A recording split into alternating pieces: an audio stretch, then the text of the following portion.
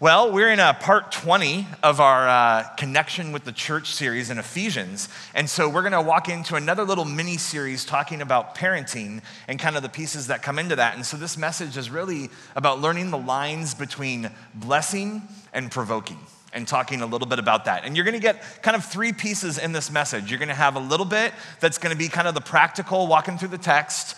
Then there's going to be a bit that's going to be kind of me nerding out on some research. That's going to be valuable, but it is me nerding out on research. So I'm just qualifying that in the beginning. And then number three, we'll walk back into some practical pieces of parenting. So as we're walking into the book of Ephesians, the book of Ephesians has been moving us into this reality that we will never be whole and we will never be complete. We will not experience that true shalom unless we orient every corner of our lives around Jesus. Unless we define every corner of our lives by Jesus. And so it's really making us ask the question, is Jesus just present in our life, or is he leading our life? Is Jesus something that's prominent and important, or are there other areas that we still hold on to with greater value, and Jesus is just kind of one small piece? And so these are the types of questions that Paul's bringing up into all the different spheres of the household life. And your family that he's talking about is often the people who have seen and known the real you the most. They're the ones that, although you might not always feel this way, they're the ones that know the raw you. They're the ones that have seen you angry. They've seen you in your most painful moments, at your lowest moments, at your dirtiest moments, at your highest moments. And they know you before you even started forming an image or an identity. When you were trying to put on that persona that you wanted everyone to know you by, they knew you in those times when you didn't have it all together. And there's this reality that we're born into families that we did not choose. Isn't that crazy? We're born into families that we did not choose. And as we become adults and we have kids, we produce children whose characters and ways we cannot fully determine. And you're like, I don't like that. But it's in all these places that we watch the Lord use us to shape one another, especially in the church. And so God designed family to be the foundation and the context in which our lives are formed and our values and our purposes are patterned. They're places of instruction, they're places of protection, they're places of emotional formation. And often this is very positive, although it's never perfect. But a lot of us also have stories where these are also very negative, and we experience a lot of painful formation.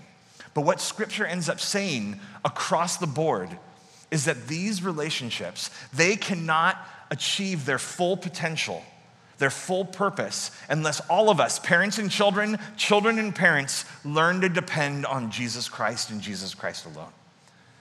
None of these realms, husband and wife that we talked about weeks before, of parent and child, of slave and master that we're going to be talking about in the next 2 weeks, none of these are too far from Jesus and his transformative power.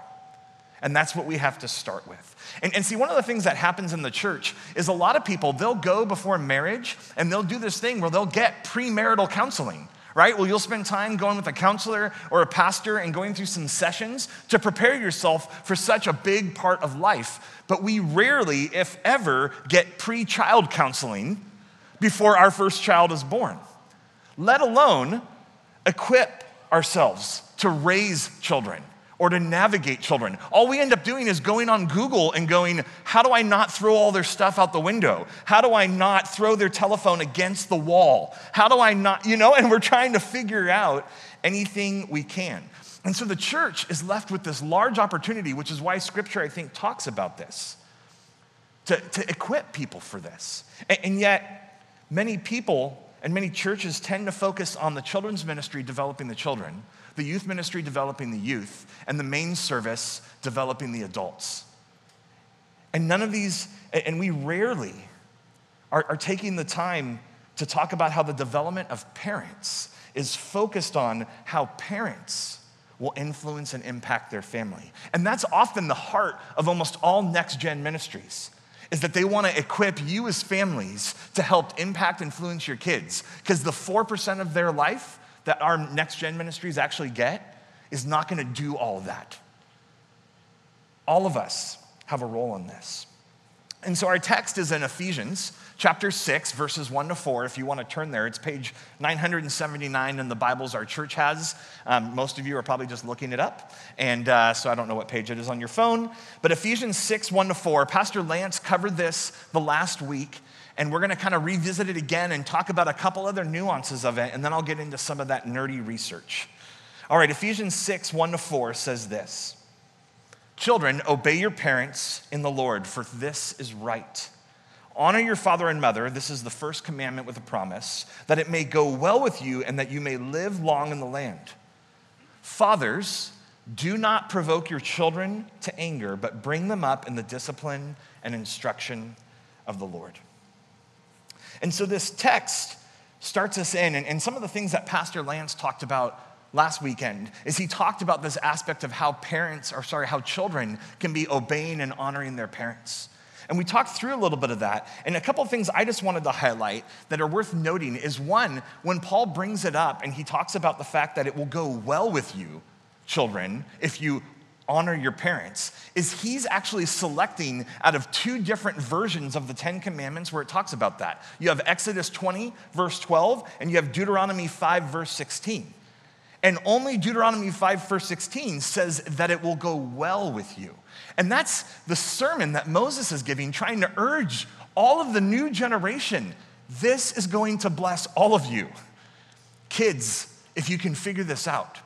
But there's a big difference because Paul takes the time where he says not just honor your parents, he says obey your parents. And you might go, well, what's the difference? Well, honor concerns an attitude towards a relationship. But obey concerns an action towards a relationship. And so it's almost as if Paul knew a lot of you start with the attitude of honor, but you don't know how to actually take action on it. And I'm prompting you, don't just have the attitude, take action. And Paul's theme on this whole entire section is that we are all equal in the aspect of honoring and obeying one another. That all of us are near and dear to God. And so he's saying, parents, God cares about your children more than you do. He thinks about them and he's devoted to them even more than you are. And kids, God cares about your parents as much as you do. And even in those times when you're frustrated, kids, and you don't, your parents still care for you and God still cares for them. And so Paul is trying to kind of shape all this. And these texts are extremely important because they express to kids especially, that you have a role in the social order. You have a role in shalom. You have a role in us being complete. And how you engage with your parents affects how all that works. And that means kids and teens, you are changing the world. You are part of being world influencers. And God cares about you. And he cares about what you're doing. But I want to focus in quickly on that passage where it says, fathers, do not provoke your children to anger. Because I want to give you a little bit of context about that that's very significant, especially for a lot of us that are fathers. And Lance talked about this a little bit last weekend. But when he talks about fathers not making your children angry, it's actually something that goes right into the ancient Near Eastern and Greco-Roman culture. Because although there was care and love by fathers in how they would treat their families, it was culturally more normal for them to have absolute control over their children into adulthood. That as a parent, you were still raising and directing and making decisions for your kids when they're in their 40s. What? A lot of us are like, I'm out. Right? And back then, parents could lay down punishment in very heavy ways. Fathers had more power over their sons than masters had over their slaves. And so it's funny because every time I hear that, I always think of all these people that go, let's go back to the early church and how it was in the early church. And I'm like, you're not going to really like that because fathers could sell their sons into slavery at least 3 times. That was the rule. You could scourge them and you could even have them killed. Is that what you want to go back to when we talk about going to the early church? So the reason why Paul has to give this challenge is because how Christian fathers practiced that control was important to the Lord. because sons would learn from their father's examples and they would take it into their families. So what is this making angry that's being talked about? Now, there's a great book that Heather, that was just doing our weekend host, loaned to me that's called How We Make Our Kids Angry by Roger Cross. He's got so many brilliant points worth looking into, but he talks a little bit about all this because he talks about that this making angry actually comes from an irritation that's caused from parents nagging or demeaning in everyday life their kids. And this would lead their kids in anger to feel like they never could please their parents. And that's a very real feeling that a lot of us may have with our own parents or kids. You know how that feels at this moment, or we've seen that or heard our kids express that. It's when kids feel pressured to live up to an expectation of who we want them to be and not just what they want to be. It's this thing that sometimes we have good intentions that we're trying to guide them, but we actually start sucking the identity out of them, and they're not able to develop. Another element has to do with when we as parents start micromanaging behavior. And sometimes, we have to lead in how they behave, but we start blurring the lines between what's right and wrong and what's personal preference. Because sometimes the behavioral things we try to steer in our kids is because we want to be able to do something. And so we make that decision more for ourselves than for our kids. Another piece has to do that we bring up our kids, sadly, in a culture that's very based on a performance environment. And that ends up seeping into how we parent. So what ends up happening there is love and attention is connected with a child behaving according to the way you're asking them to behave. So you're not going to spend time with them. You're not going to show them love and affection unless they're doing all the things that you're asking. Now, I've seen myself fail in this. I don't pretend to have any of this nailed. That for me to think about this idea of how do I love and focus on my kids even when they don't clean up all those Legos off the floor, or even though they won't get off the device after I've told them 17 times. And to realize that my love, my affection, my attention should never be connected with how well or wrong they behave. And these are the things that sometimes bring in anger. Another piece is when we realize that we don't have to give in to their desires. It's not that we don't deny them sometimes things that are going to harm them, but it means we don't cross their will for no good purpose.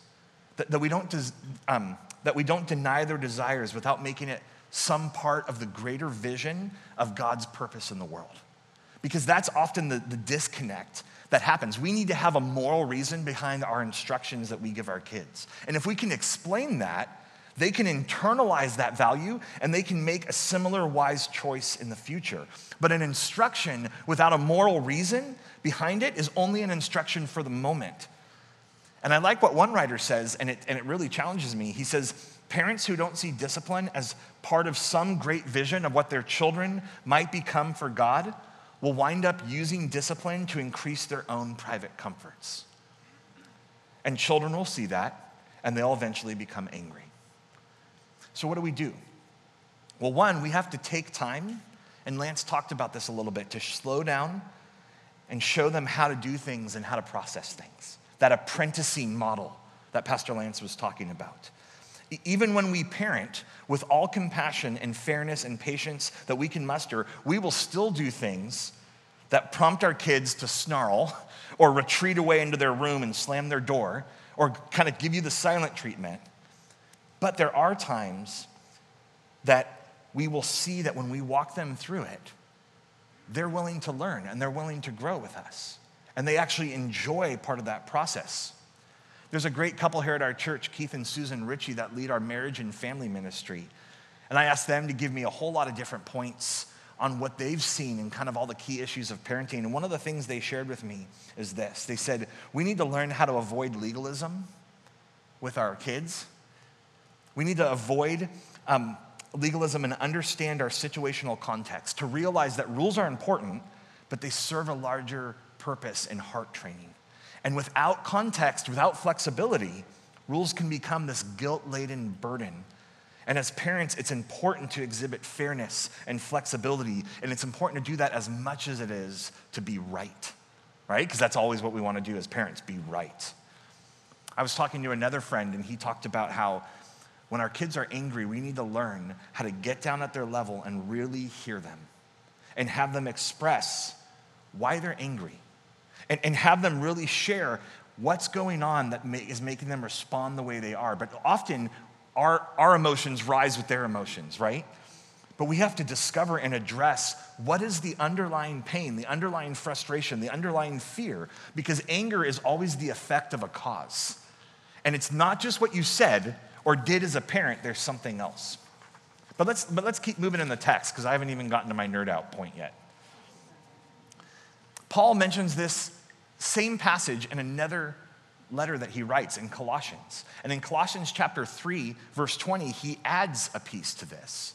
He says, "Fathers, do not provoke your children, lest they become discouraged." Where he's really saying, hey, this doesn't just make them frustrated and cause tension. This actually steals their motivation. It throws off their own identity with themselves.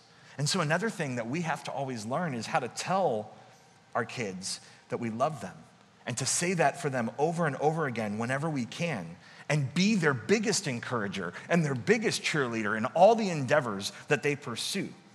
Most kids desire their parents' affirmation more than just about anything. And even earlier in this letter, Paul had written in chapter 4, he said, "In your anger, do not sin." And he was talking about that in unity in the church. But this involves family. Family is part of the church. And so he's also talking about not being angry in the wrong way and learning how to vent your anger in the right ways with your family. And so all these things become important pieces. But then Paul tells us kind of what we need to do. Those are more the negative, right? Not provoking. But then he goes into the positive. He says, bring them up in discipline and instruction of the Lord. And just really quickly, that's talking about something that was very familiar to everyone that read this letter initially, because it was this aspect of a maturity process. This is how we mature. It's to receive guidance, but to receive guidance in a way that doesn't make them resist correction, and most importantly, doesn't resist God's way. And that becomes really important. And so part of this, he's talking about this discipline, but it's not discipline how we tend to think of it. And this is one of the things I hate, is that we tend to go to discipline as a behavioral correction. That's not the discipline he's talking about. He's talking about education that's in connection with the discipline of the Lord. Not about disciplining them for how they behave, but for them understanding how God works. He wants you to raise up your kids so that they understand how God works. And that's where this can get misused so often. And so when you hear that, you have to think about the book of Proverbs.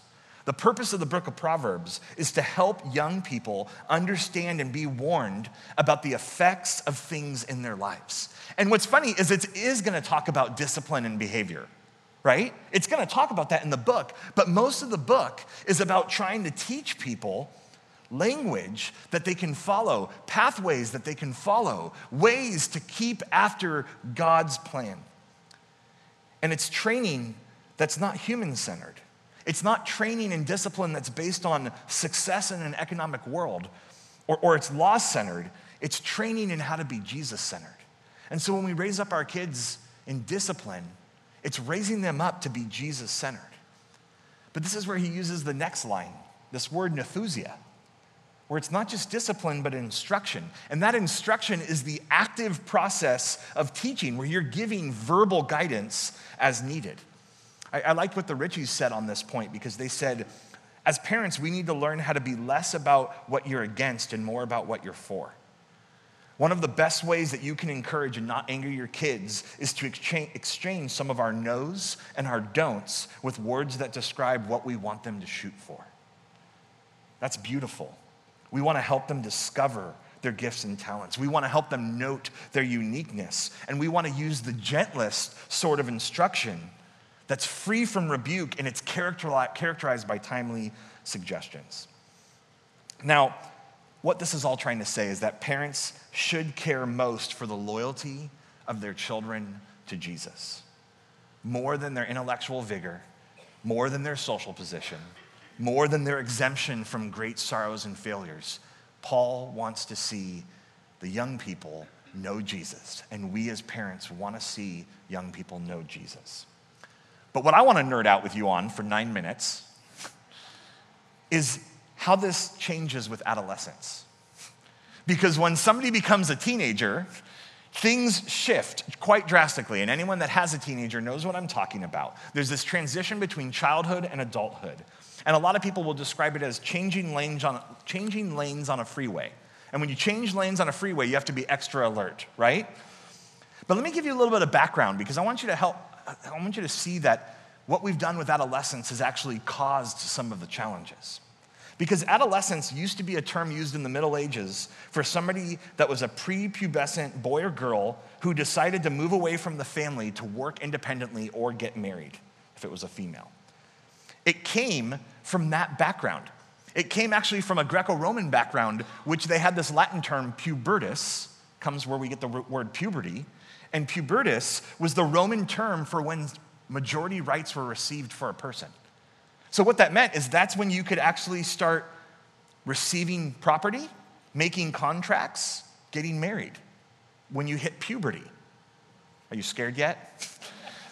Adolescence shifted after those periods. It shifted right in the period of modern industrialization. So from 1880 to 1920, this term adolescence switched, because before then, youth and adults would work side by side. And originally that was with good intent, because as we moved into industrialization, it was kids, right, working in industry and working in places that were unsafe. And they were like, let's not torture the kids by having them work in harsh conditions anymore when they're young.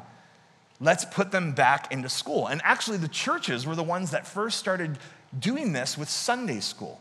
That education was going to be the focus, and education, one for all, was the practical necessity. And so in response to all this new situation, the children who stayed in school beyond puberty were called adolescents. If you stayed in school past 11 or 12 and didn't go into a trade.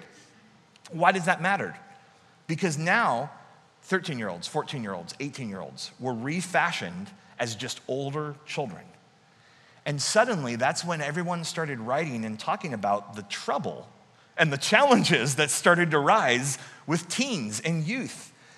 And this was one of those things that adolescents started becoming viewed at large in the society as maturing children requiring special handling at home and at school and in church.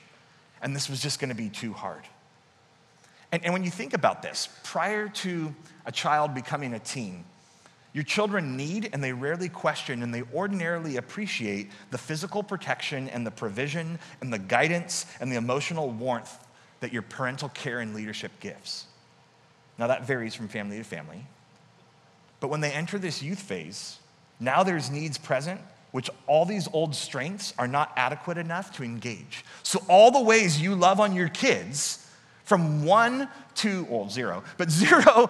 11, or whenever puberty starts for them, because it does start early for some, we suddenly go, I'm trying all the same things and it's not working anymore. And we start freaking out. And so what happens is parents start doing more vehemently the same things they've always done to improve the situation.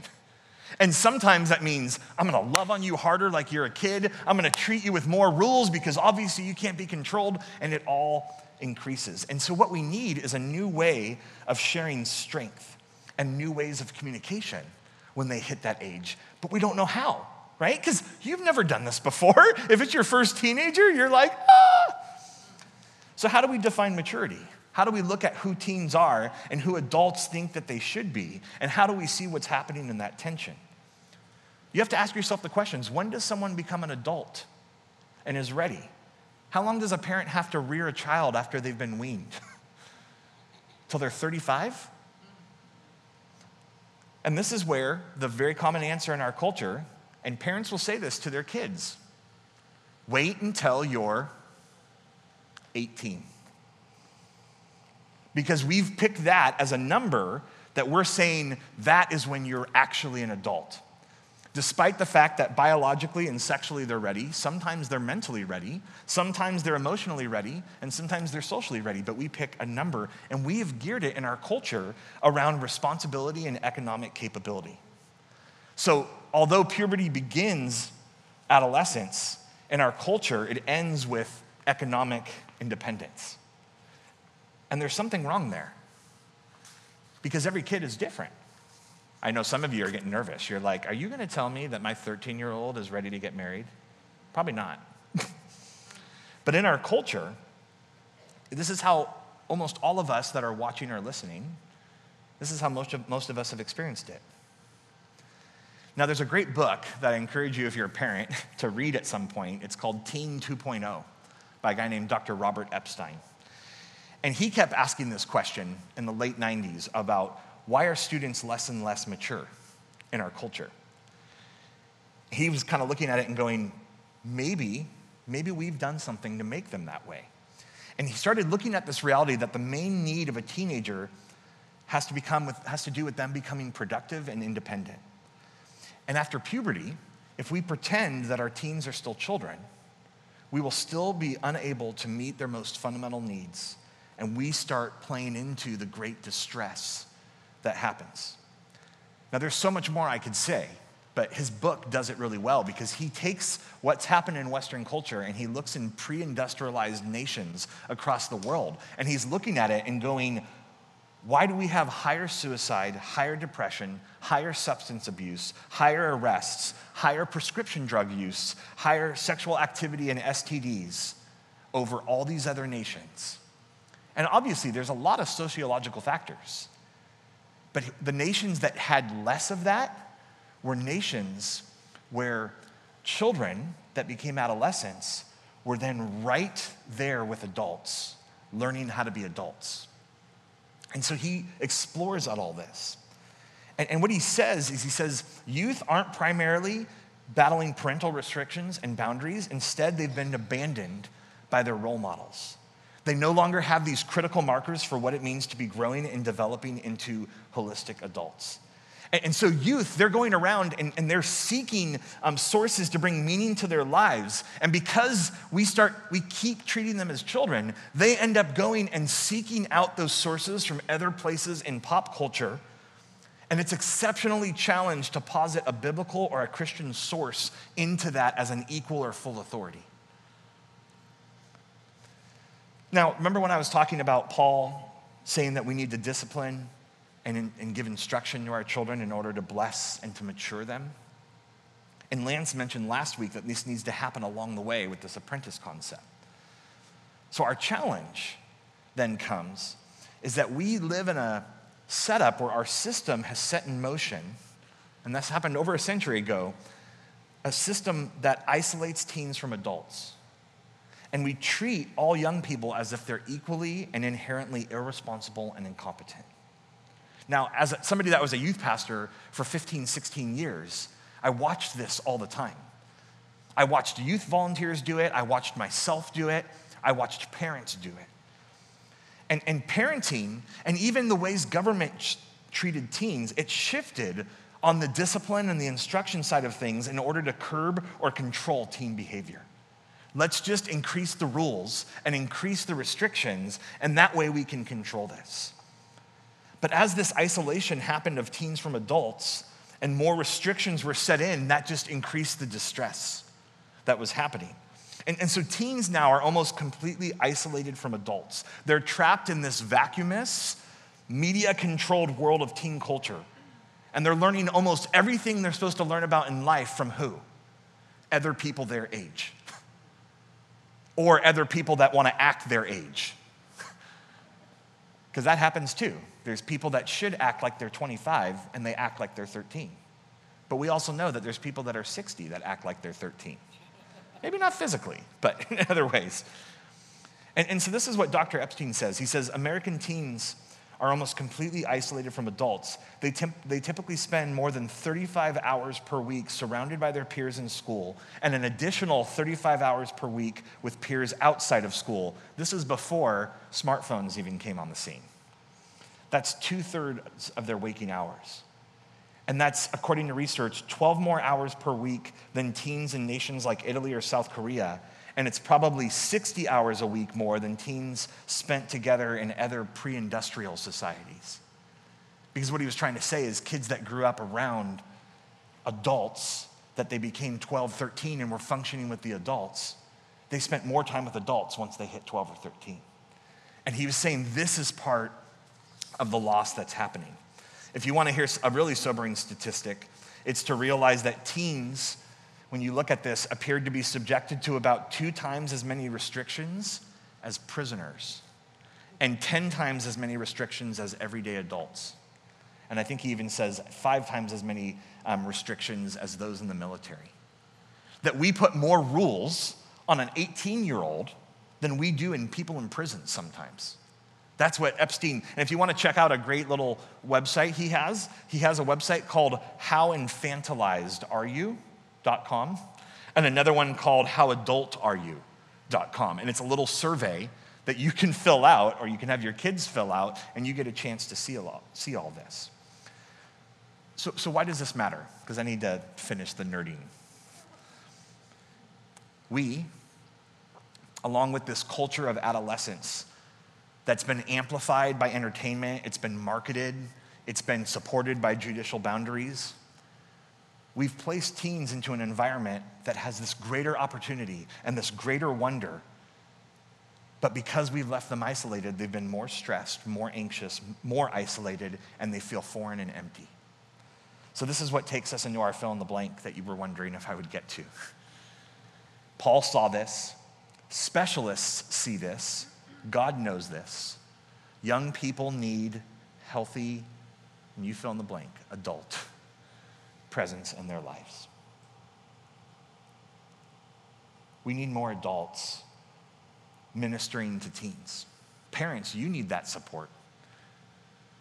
Part of the struggle we have is that as parents, we're also sometimes fearful to include other adults into helping raise and influence and shape our children. But that's where you want to get behind those teachers or those coaches or those youth leaders or those youth pastors that are pouring in and taking time for your kids. And if your kids don't have it, you want to come to the men and women in this church and go, please, be a part of my kid's life. Be a part of my teen's life. Youth require the stability and the wisdom of older generations. We want to treat our teens as what they really are. Young adults with everything but experience, which you, as adults, must now exert yourself to provide. And that is something that you have to start doing. I'm just in the midst of this, trying to learn how to do this with my oldest, that's 13. I know he won't want me to tell any stories, so I won't. But we have to consider that stage as the final stage of apprenticeship in growing up. The first stage of real adulthood. Don't treat your teens as older children. Remember that young people tend to come up to our expectations or come down to them. And so one of the reasons that I think you have this prolonged immaturity, and sometimes we'll say it's a prolonged adolescence, where you'll talk about them saying, well, brain development hasn't really, it doesn't finish for like guys till 23, 24. They'll do a lot of study on that. Well, part of that is because of how we've set it up in the culture. Because that's not worldwide. It's only in certain cultural aspects. And so we have to think about these pieces. So what do we do, though? Let me finish back to practical. I think there's some questions we have to start with, and then I want to give you a few quick points. First question is, where are points where we don't expect teens to take responsibilities for their living? What are some of the areas that you're going, no, I still need to be a part of this? But what areas can they take responsibility over? Number 2, where are points that we are taking away our students' ability to even own their own faith? Because remember, Paul talked about raising them up in the discipline and instruction of the Lord. Are you making your kids believe what they believe, or have you given them some freedom to make that their own? That was something as a youth pastor that we watched over and over and over again. Are we telling kids how to do their faith, or are we letting them experience faith? Question 3, what are ways that we're holding our teens back from healthy adult behavior? What are some ways that we can encourage that? I like what Dr. Epstein says. He says, teens need to be judged, they need to be loved, they need to be parented, first as individuals, not as a group. Don't say, well, you're a teenager and all teenagers are like. Every child, every teen is different. I think we know that, but we don't always practice that. We have to do nuance of our training and our discipline for each child, each teen. But he says a second thing. He says we need to love and parent them based on their competencies, not on their age. Because a lot of us, we know that we've seen kids that were like, you are 11 and you know how to do this, and I love it. And then we see other ones that they're 18 and you're like, you'll never do that. No, I'm just kidding, right? And so you're having to always work with what are their competencies and how can you help them shape that. But he makes another one. He says we have to learn how to love and parent them based on their potential for learning and growth and not merely on their current characteristics. See where they're going to be and help them get there. And then the last one is he says, love and parent them without putting labels such as you're just another adolescent, you're just another teen, you're just another kid, which those terms all imply limits or flaws.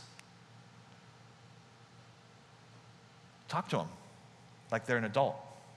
This is one of the things I loved as a youth pastor, is watching teens enjoy sitting down with other adult leaders and talking about heavy stuff. And I would always have parents go, oh, they're really not gonna want. Man, I've done Revelation Bible studies with middle schoolers. That doesn't happen normally. But when you would sit down with them, you saw that they were interested, and obviously an 8th grader was suddenly more interested than a 6th grader. Or a sophomore boy is suddenly wanting to talk about some of the. I've seen students that rise into this. And so this takes us to our last piece, which is the lines between provoking and blessing. Because the lines between provoking and blessing are super confusing. It takes time and it takes work, and a lot of us feel ill-equipped. But blessing is something very important. Blessing is actually when a speaker feels himself intimately connected and wants to show goodwill to someone. That's the biblical definition of baruch or eulogian. It's a promise to those addressed that you are showing them favor, that you are showing them grace, not because of anything they've done, but because of your connection with them. We need to learn to bless like that. To not try to bless our kids in this exchange like a business. You did a really good job, so I give you this. No, you just bless them because of who they are. You bless them because you love them and you have an intimate relationship with them. And we do that because God has done that for us. He blesses us even though we do not deserve it. He blesses us even though sometimes we have been the worst Christian of the week.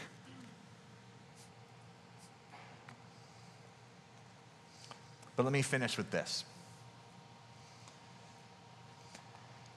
All that you and all that we can do to get ready in your teens is just make sure everything is ready to go. But the only thing that can propel the ship forward is wind. I don't know if you've ever heard that illustration before. The Spirit is the one that actually affects change in them. And I don't think it's any coincidence that the name in the Hebrew and in the Greek for the Spirit is the same term for wind or breath. He is the one that moves the ship. You can help them build the ship. You can help them get the sails set. You can tell them the map and the constellations and show them where to go. But then you have to allow the wind to blow. And that's where we have to be praying for the Spirit to be the moving power in our kids' lives. He's the one that turns on the light when they're in the dark. He is the one that is the inward conviction of their challenges and of their actions. He is the one that's going to inspire their behavior and inspire their obedience to obey and honor parents. The Spirit is the one working 24/7 on your kids. Whereas we, as parents, we still have to work on ourselves and our spouse and our other kids and our employees. But the Spirit is focused 24/7 on your kids. And so I think all the youth leaders in this church, I think all the parents, we all struggle because sometimes we try to set up so many things and we so desperately want to see movement in their lives. And really, all we have to do is not abandon that precious work, but never fail to call upon the Spirit to put life and wind in their sails. And so let me pray for you, for your kids. And I encourage you tonight, after all the candy or all the sitting inside to avoid the candy, to pray for your kids that the Spirit would do that. Let's pray.